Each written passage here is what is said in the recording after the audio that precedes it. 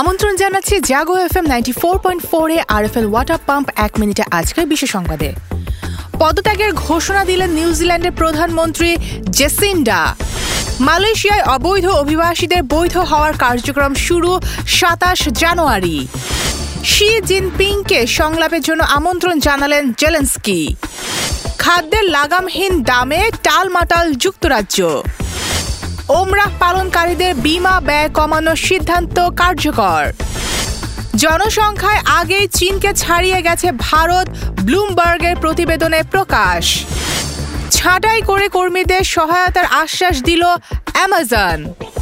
ইরানের উত্তর পশ্চিমাঞ্চলে ভূমিকম্পের আঘাত। পশ্চিমাদের চোখ রাঙানির মধ্যেই বড় মহড়া ইরানের। আরএফএল ওয়াটার পাম্প 1 মিনিটে আজকের বিশ্ব সংবাদ এ পর্যন্তই। সবাইকে শুভেচ্ছা।